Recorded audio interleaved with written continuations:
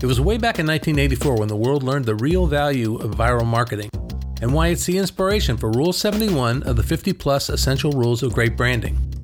Rule 71. Apple paid $1 million for its famous 1984 spot. It ran once. The $50 million in free PR exposure is what people actually remember. Not bad, a 50-time return on investment, which led to $240 million in sales for the original Macintosh.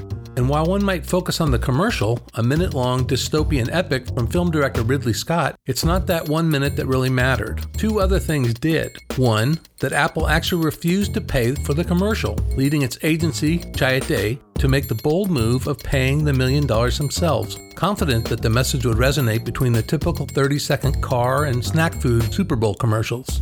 More impressive was the second factor, a massive viral PR wave that followed the stunt. The media world was shocked by Chiat-Day's gutsy move and the cinematic grandeur of Ridley Scott's work. Together, a perfect marriage of mission, message, and method. What are the components of their success? 1.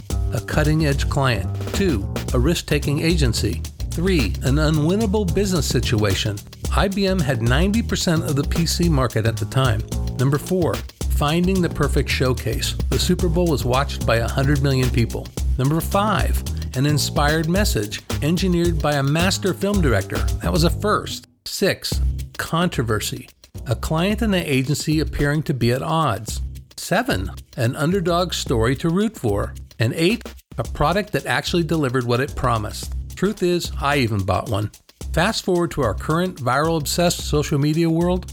Today's viral sensation will be replaced by tomorrow's. No sticking power, making viral marketing a double-edged sword.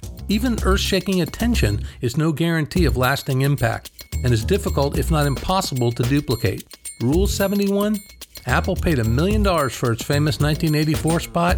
It ran once. It's the $50 million in free PR that we actually remember. This is Tad DeRee.